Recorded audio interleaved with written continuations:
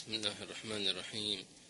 الحمد لله رب العالمين، حمدا يوفي نعمه ويكافئ مزيده، وأشهد أن لا إله إلا الله وحده لا شريك له، وأشهد أن سيدنا محمدا عبده ورسوله المبعوث رحمة للعالمين. اللهم صل وسلم على سيدنا محمد منبع الأسرار وسيد الأخيار حبيب المولى الغفار. اللهم صل عليه وعلى آله وصحبه وسلم.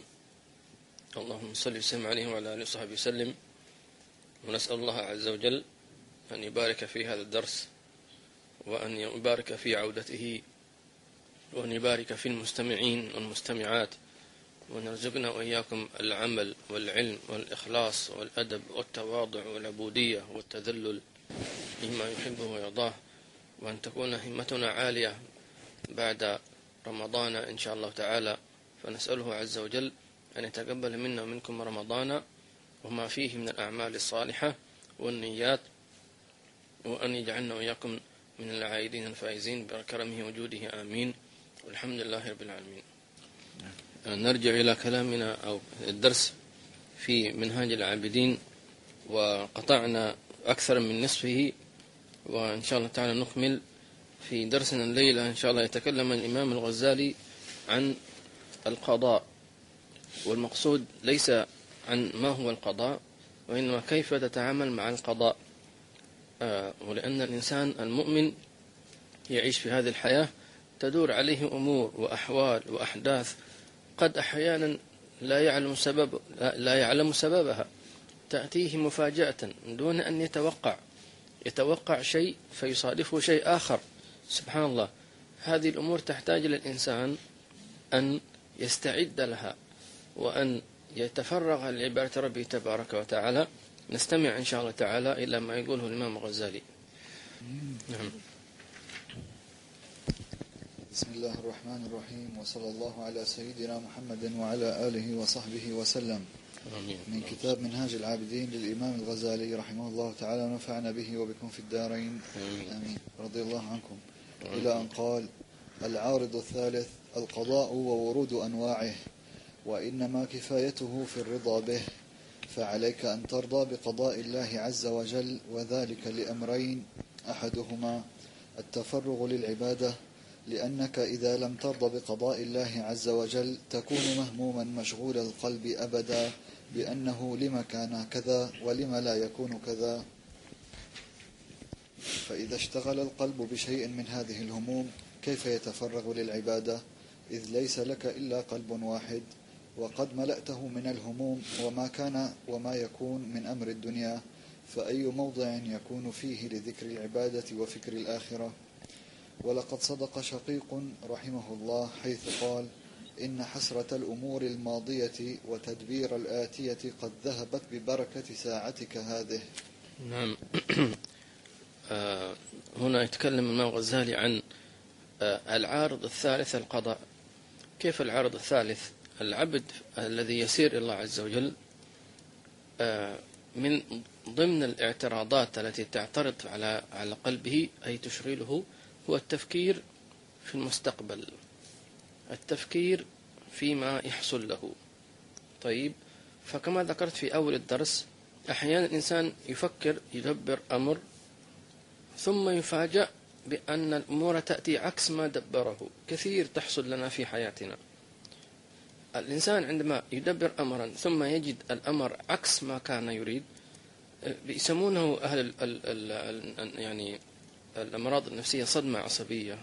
يفاجأ.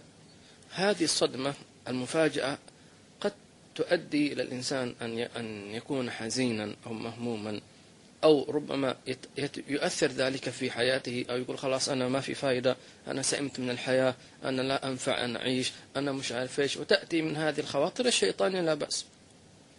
فالإمام الغزالي يقول: القضاء ليس لك إلا حل واحد، ما هو؟ أن ترضى به. أنا راضي.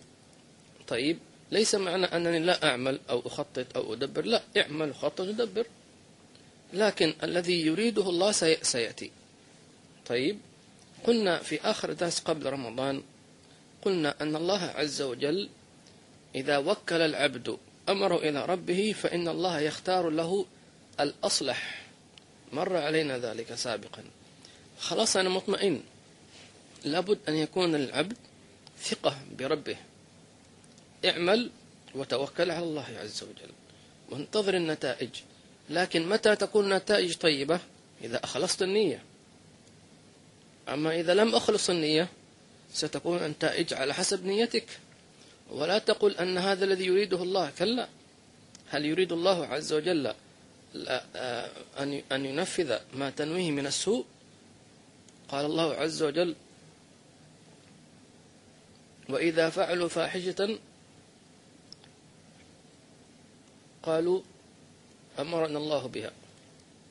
طيب، الله لا يأمر بالفحشاء. قل إن الله لا يأمر بالفحشاء. أتقولون على الله ما لا تعلمون. سبحان الله. وإذا فعلوا فاحشة قالوا وجدنا عليها آباءنا والله أمرنا بها. قل إن الله لا يأمر بالفحشاء. أتقولون على الله ما لا تعلمون.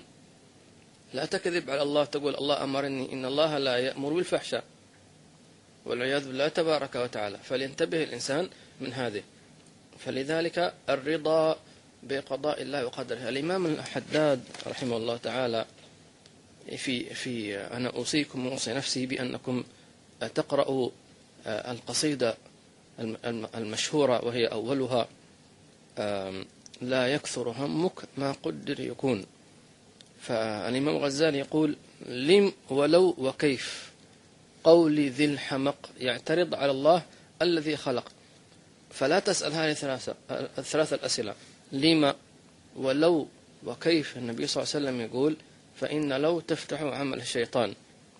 نسأل الله عز وجل أن لا يفتح لنا باب مع الشيطان، وأن يغلق كل الأبواب بيننا وبين الشياطين كلهم، وأن يفتح لنا الباب بيننا وبينه، وبيننا وبين حبيبه صلى الله عليه وسلم، وبيننا وبين عباد الله الصالحين. ولقد صدق شقيق رحمه الله حيث قال: إن حسرة الأمور الماضية وتدبير الآتية قد ذهبت ببركة ساعتك هذه، الساعة التي يكون فيها العبد متفرغا لله عز وجل ليس فيه هم إلا الله عز وجل. فالإنسان يعني مثلا حصل له أمر فتحسر عليه. يقولون أن الحسرة على الأمور الماضية مضيعة للوقت. فمثلا شخص مثلا يريد أن يسافر فتأخر عن موعد الطائرة فطارت عليه الطائرة، فجلس في المطار: ليش تروح الطائرة؟ ليش ويقول أنا تأخرت بسبب كذا، المواصلات متأخرة. طيب هل ستعود الطائرة؟ ما راح تعود الطائرة، خلاص انتهى الموضوع. فجلوسك وأنت زعلان ربما تتشاجر وتتخاصم مع مثلا الموظفين أو كذا، انتهى الأمر، لن يفيد في ذلك شيء. فلو حصل الإنسان شيء من هذا فاشتغل بالتسبيح واشتغل بالذكر لعوضه الله عن تلك الحسرات وعن تدبير الآتي. فالتسبيح كما يقال ويصلح لك الشان. لذلك النبي عليه الصلاة والسلام الله عز وجل كان يأمره إذا حصل له شيء من الأمور التي يعني قد تكون شديدة عليه يأمر بماذا؟ فسبح. لذلك قال الله عز وجل: فاصبر على ما يقولون وسبح بحمد ربك قبل طلوع الشمس وقبل غروبها. سبح الله عز وجل. اصبر، اشتغل بالتسبيح، سبحان الله الحمد لله والله أكبر، فاشتغل بربك والذي عليك، سبحان الله. ولذلك يدبر الله الأمر لك جل جلاله وتعالى في علاه، فيكون العبد في ذكر وتسبيح خالص لله جل جلاله وتعالى في علاه. والثاني من الأمرين خطر ما في السخط من غضب الله تعالى.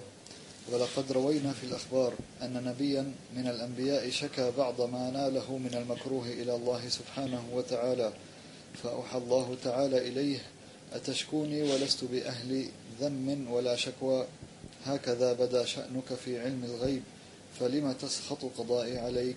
أتريد أن أغير الدنيا لأجلك أو أبدل اللوح المحفوظ بسببك؟ فأقضي ما تريد دون ما أريد، ويكون ما تحب دون ما أحب. فبعزتي حلفت لئن تلجلج هذا في صدرك مرة أخرى لأسلبنك ثوب النبوة ولأوردنك النار ولا أبالي. قلت فليستمع العاقل هذه السياسة العظيمة والوعيد الهائل مع أنبيائه وأصفيائه صلوات الله عليهم، فكيف مع غيرهم؟ ثم استمع ما يقول: لئن تلجلج هذا في صدرك مرة أخرى، فهذا في حديث النفس وتردد القلب، فكيف بمن يصرخ ويستغيث ويشكو أو ينادي بالويل والصراخ من ربه على رؤوس الملأ ويتخذ له أعوانا وأصحابا؟ وهذا لمن سخط مرة، فكيف بمن هو في السخط على الله تعالى جميع عمره؟ وهذا لمن شكا إليه، فكيف بمن شكا إلى غيره؟ نعوذ بالله من شرور أنفسنا وسيئات أعمالنا، ونسأله أن يعفو عنا ويغفر لنا سوء آدابنا ويصلحنا بحسن نظره، إنه أرحم الراحمين. طبعا الكلام فيه نوع من الشدة، طبعا لأن هذا إن صح هذا فهو نبي من الأنبياء، ومعاملة الله الأنبياء تختلف عن معاملة عوام الخلق، كما يقولون العوام غلطة الشاطر ب10. فلذلك لأن الله عز وجل عندما يختار الأنبياء إنما يختارهم لعبوديتهم. الله أعلم حيث يجعل رسالته، كما قال الله سبحانه وتعالى. فلذلك هنا الشكوى المقصود بها ربما فيها شيء، يعني قد يكون الإنسان ينتابه عدم التصبر على ما ينزل عليه من القضاء. فلذلك قالوا إذا اشتكى الإنسان لربه فإنما يشكو إليه نفسه. طيب، يعني الله يحب من عبده ألا يشتكي الخلق إليه، إنما يشتكي نفسه إليه سبحانه وتعالى. وإذا أراد مثلا إذا أصيب بشيء من الأذى والعياذ بالله عز وجل بدون أن يشتكي، ماذا يقول؟ يسأل الله عز وجل أن يرفع عنه البلاء أو أن يلطف به، كما قال الله عز وجل عن آسيا بنت مزاحم زوجة فرعون، قالت: ونجني من فرعون وعمله ونجني من القوم الظالمين. نجني. لم تشتكي فرعون إلى الله، لم تقل يا رب هذا فرعون طاغوت أو جبار أو سفاح أو كذا أو كذا، لا، ابن لي عندك بيتا في الجنة ونجني من فرعون وعمله ونجني من القوم الظالمين، وهكذا. طيب، فالله يحب من عبده إذا اشتكى أن يشتكي نفسه، قلبه، قساوته، هذا اشتكي. لكن إذا واحد يجلس يدعو الله في قيام الليل: يا رب الناس ظلموني، يا رب كذا وكذا، مثلا يا رب ارتفعت الأسعار، يا رب مش عارف ايش. جميل أن الإنسان يدعو الله عز وجل، لكن قبل أن تدعو وتذكر فلان ظلمني وفلان ضحك علي وفلان يمكر بي وفلان يغشني وفلان كذا والأسعار غالية، قبل أن يشتكي هذه ألم يسأل نفسه لما يحدث هذا ذلك؟ لماذا تحصل لك المصائب مثلا؟ أكيد هناك خلل بينك وبين الله. إذن قبل أن تشتكي عليك أن تشكو نفسك، تقول هذا ذنوبي وهذا سيئاتي وهذه أوزاري، أنا أعترف. لذلك النبي صلى الله عليه وسلم كان في دعائه: اللهم إني أشكو إليك ضعف قوتي وقلة حيلتي. وهكذا صلى الله عليه وسلم الإمام حداد كان يدعو ويقول: أشكو إليك وأبكي من إيش؟ من شؤم الظلم، من شؤم نفسي وإفكي وسوء فعلي وتركي كله له، وشهوة القيل والقال وحب دنيا. هذه شكواه الإمام حداد، ما قال شيء ثاني، لم يقل الناس أو الأسعار أو العالم، لا، أشكو إليك وأبكي من شؤم ظلمي، من شؤم نفسي وإفكي وسوء فعلي وتركي وشهوة القيل والقال. رضي الله تعالى عنهم وارضاهم. الله ينفعنا بهم إن شاء الله تعالى، وينفعنا بما يحب ويرضى جل جلاله وتعالى في علاه. نعم. في قولي: تشكوني ولست بأهل ذم ولا شكوى، لأنه هو كأنه يشتكي الله إلى الله سبحانه وتعالى. فهذا الله ليس محلا للذم أن تشتكيه لذاته جل جلاله وتعالى في علاه. والمعنى أن العبد يتأدب مع الله في خطابه. فمثلا كيف تكون الشكوى وكيف يكون الدعاء؟ الشكوى مثلا أن العبد يقول يا رب قدرت علي في الرزق فأغنني، هذه صارت شكوى. مفهوم؟ يا رب قدرت علي في الرزق فأغنني، ما صار دعاء. صح أغنني دعاء، لكن قبله كان شكوى، يعني كأنك تقول يا رب أنت جعلتني فقيرا فأغنني. طيب، أو مثلا يقول العبد يا ربي أقد أمرضتني فاشفني، هذه شكوى سوء أدب. طيب ما هو الحل؟ اشفني من المرض. تمام، لم تنسب إلى الله أنه أمرضك، وإذا مرضت فهو يشفيني. طيب في الفقر تقول يا ربي اغنني بحلالك عن حرامك، وبطاعتك عن معصيتك، وبفضلك عن من سواك. طيب نأتي إلى سيدنا أيوب مثلا. أيوب كان مبتلى بابتلاءات كثيرة شديدة، فماذا قال؟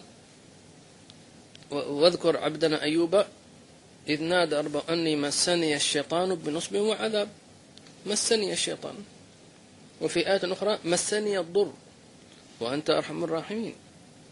ما قال أنت أضررتني وأنت قدرت علي، مسني الضر وأنت أرحم الراحمين. هذا دعاء. فلا يختلط الأمر على الإنسان، لا. فالله عز وجل يحب أن يكون يعني متأدبا مع الله في دعائه. مثال آخر وهو التعامل مع الوالدين. فالله عز وجل أمرنا أن نتأدب مع الوالدين حتى إذا دعونا لهما. عندما يقول الله عز وجل أن اشكر لي ولوالديك، هل توقفتم في هذه الآية؟ أن اشكر لي ولوالديك. أحيانا كيف ما نشكر لي ولوالديك؟ أحيانا أعبر بمثال. في بعض الأبناء أو البنات مثلا يقول أن أبوي قصر في تربيتي، أو أبوي قصر، أو والدتي قصروا في التربية، قصروا في الإنفاق. قد يكون كلام صحيح من حيث قصروا، لكن الله عز وجل يريد منك مش تشتكي والديك إلى الله، بل أمرك أن تشكر الله نيابة عنهما، فتشكر الله عنهما وعن ما أنعم الله به عليهما. قال الله عز وجل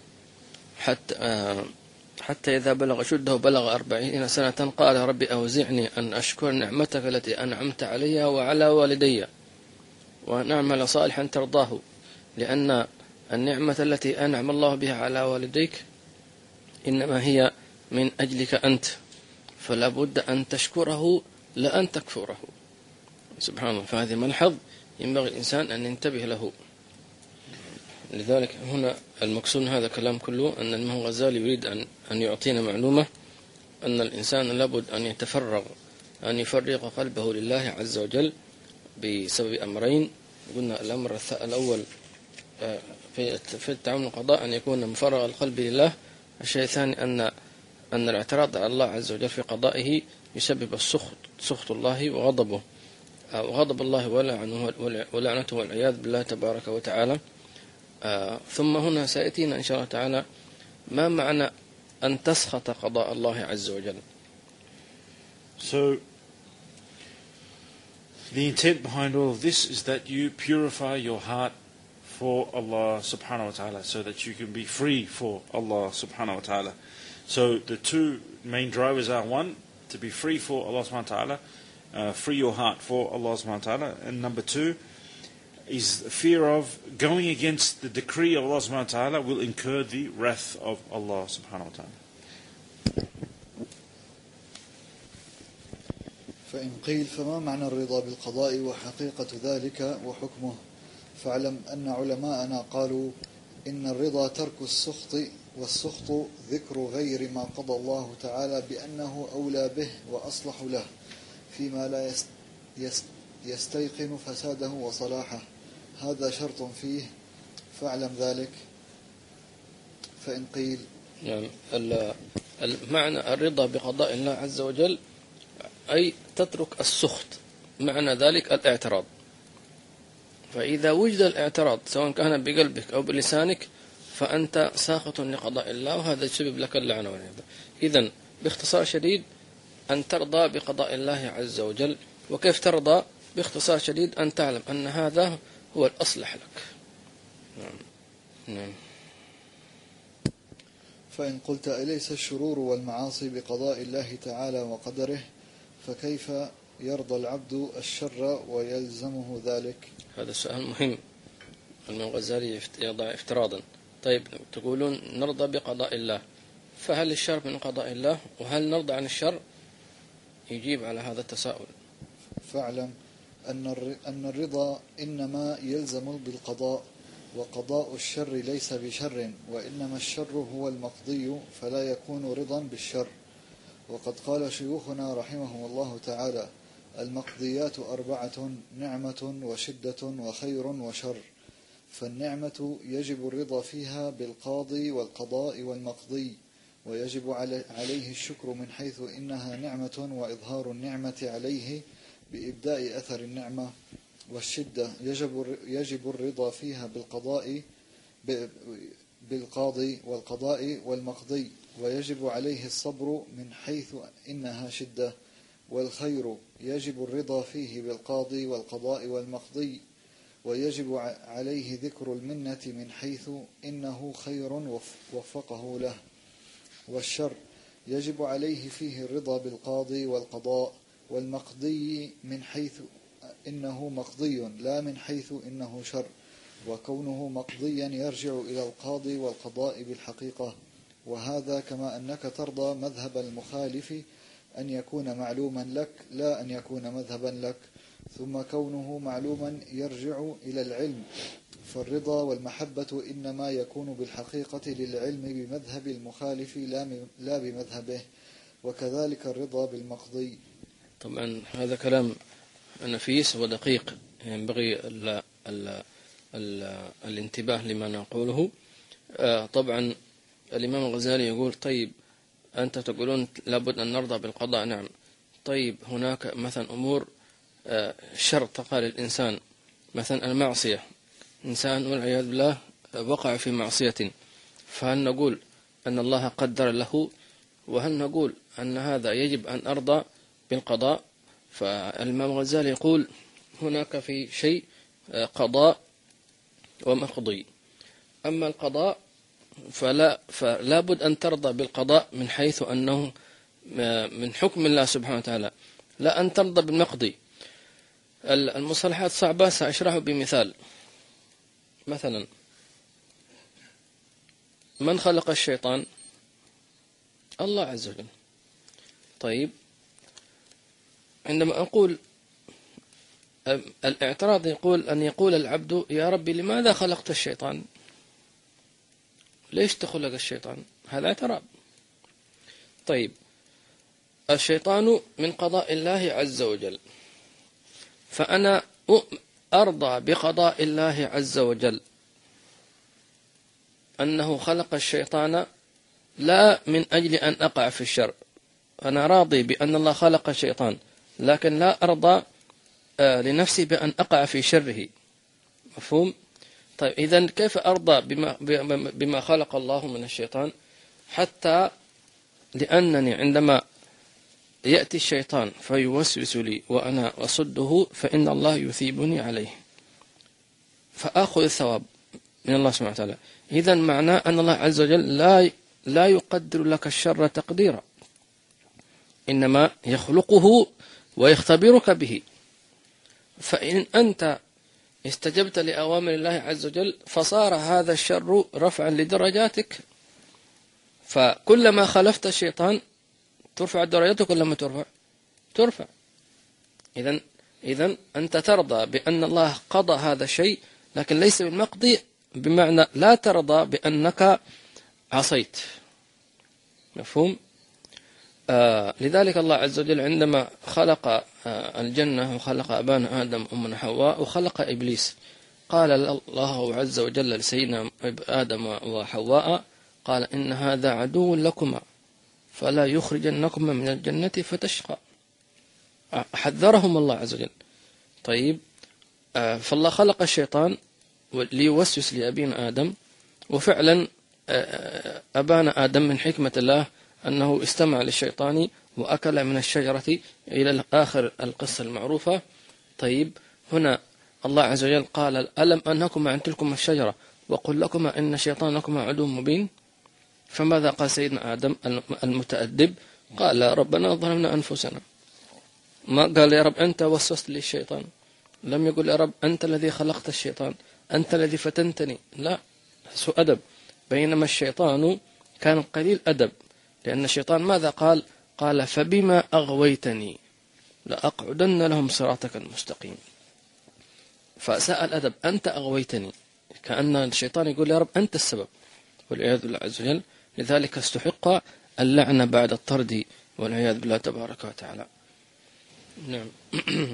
دعونا نشرح الآن في قوله المقضيات 4، يعني ما يقضي الله عز وجل على عبده على خلقه على وجه العموم 4 أشياء: نعمة، وشدة، شدة يعني أي شيء فيها مثل مصيبة لا قدر الله، الفقر، الألم، الموت، المرض، هذه شدة. طيب، الفقر. وخير وشر، الخير هو ما توفق لأعمال الخير، والشر هو ما تقع فيه من المعاصي، لا شك. فمن يعمل مثقال ذرة خيرا يره، ومن يعمل مثقال ذرة شرا يره. إذن هذه 4 مقضيات، إما أن تكون في نعمة، أو أن تكون في شدة، أو تكون في خير عمل صالح، أو تكون في شر عمل فاسد. هذه كل المقضيات. فالإمام الغزالي جزاه الله خير اختصر لنا طريق كيف أتعامل مع كل واحد منها.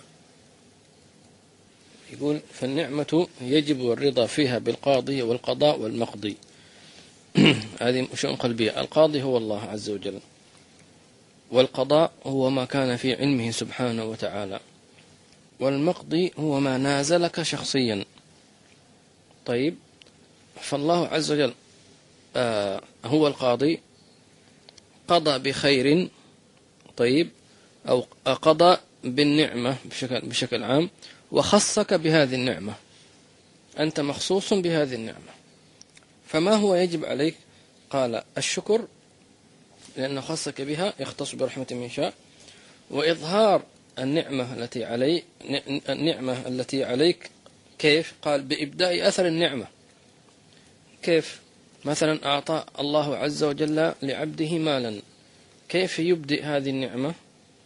بالإنفاق، بقضاء حوائج الناس، بإطعام الجائع.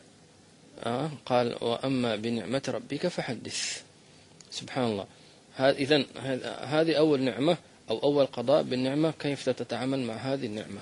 يقول الشدة يجب الرضا فيها بالقاضي والقضاء والمقضي، ويجب عليه الصبر من حيث أن شدة. قلنا الشدة هو ما ينزع الإنسان من المصيبة لا قدر الله، كموت، مرض، ألم، مشكلة إلى آخره. طيب، كيف تتعامل؟ سأضع مثلا هو يقول أن ترضى بالقاضي والقضاء والمقضي. قلنا القاضي هو الله. مثلا الموت مما قضاه الله على الجميع، الذي خلق الموت والحياة. طيب، أنا كمؤمن أرضى بالقاضي. من القاضي؟ هو الله. طيب، وخلق القضاء، الموت قضى الله على في قضاء أن الجميع لابد أن يموت، كل من عليها فان. فكيف أنا أرضى بأن الله خلق الموت؟ ما أقول يا رب ليش خلقت الموت؟ ليش نموت؟ فإذا سألت هذا السؤال أنا معناته مش راضي. طيب، إذن أنا أرضى بالموت، راضي بقضاء الله أنه يحكم بالموت على الجميع، انتهينا. باقي المقضي، نقول قضى الله، هذا القاضي، على بالموت، هذا القضاء. المقضي مثلا أن يحكم بالموت على أحد أقاربك. هنا قالوا لابد أن تصبر، فأنت رضيت بالقضاء، لابد أن ترضى بالمقضي. مفهوم؟ فكيف أنت ترضى بالموت ثم إذا أمات أحدا من أقاربك اعترضت؟ كيف هذا؟ فإذا رضيت بالقضاء خاصة بما قدر الله لك من الشدة أن ترضى بالمقضي وتصبر بذلك لله جل جلاله. الخير هذا المقضي الثالث، قل يجب الرضا فيه بالقاضي والقضاء والمقضي. إذن الثلاثة الأول ترضى بالقاضي والقضاء والمقضي ما عدا الرابعة. يقول ويجب عليه أي في الخير ذكر المنة من حيث أنه خير وفقه له، مثل عمل الصالح، هذا واضح، وفقك الله لقراءة القرآن، للصلاة، للصدقة، هذا عمل الخير، فهنا ترضى بالله عز وجل. كيف لا ترضى أن الله وفقك لقراءة القرآن؟ طيب، وبالقضاء حكم الله لك بالخير ثم حدد لك هذا الخير من قرآن، من صدقة، من صوم، فهنا يجب عليك القضاء.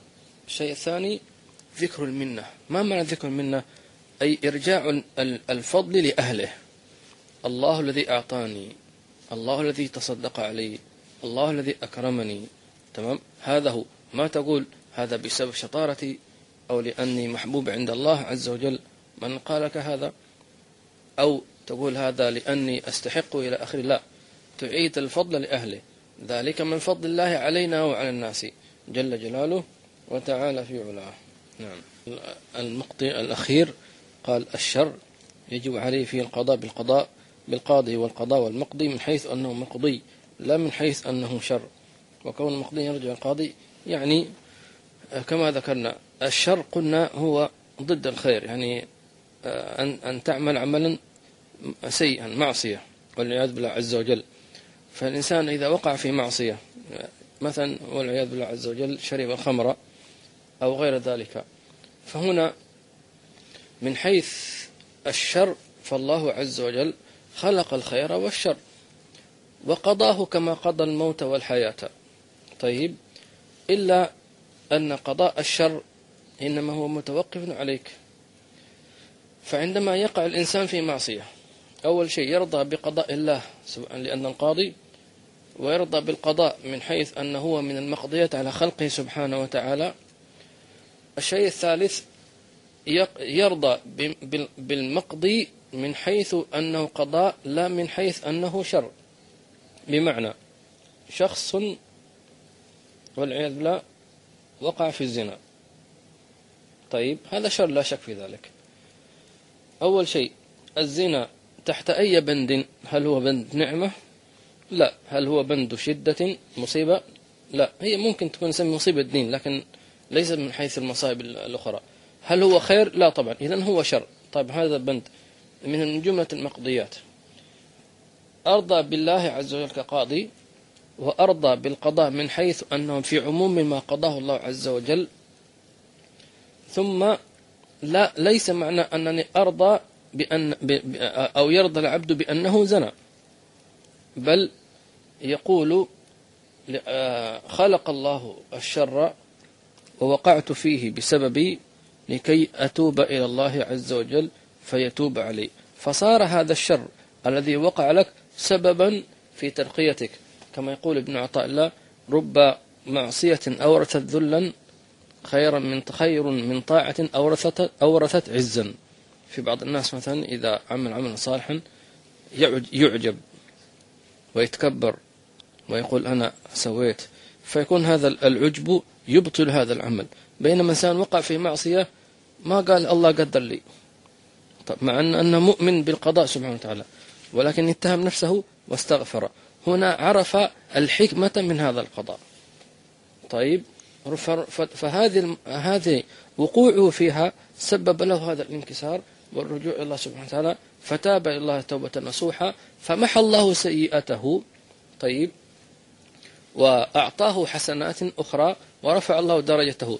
إذن رضاؤك بقضاء الله غير رضاؤك عن نفسك بالمعصية.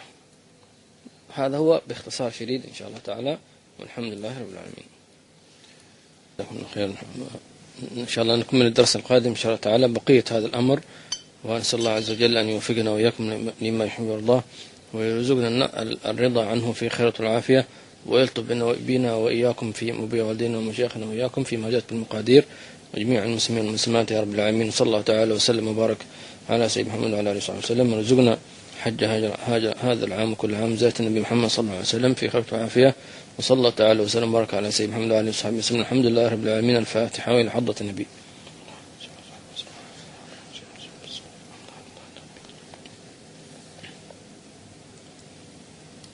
Inshallah, we'll continue with the rest of the class and the coming classes, inshallah.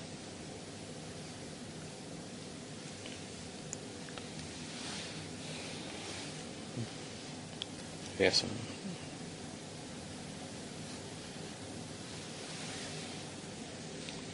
شوية الدرس اليوم شيء مصطلحاته ما شاء الله لأنه يتعلق بالعقيدة والقضاء.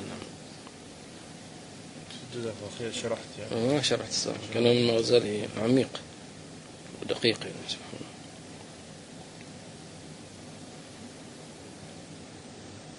الله. والشيطان يدخل كثير من الناس من هذا الباب، يقول لك هذا مقدر خلاص أنت عصيت الله هذا مقدر.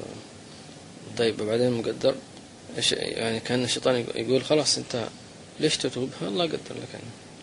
فيستمر في العصيان ما عرفوا الحكمة من قصة سيدنا آدم. قال ربنا ظلمنا أنفسنا. خير. سبحانك اللهم وبحمدك أشهد أن لا إله إلا أنت أستغفرك وأتوب إليك.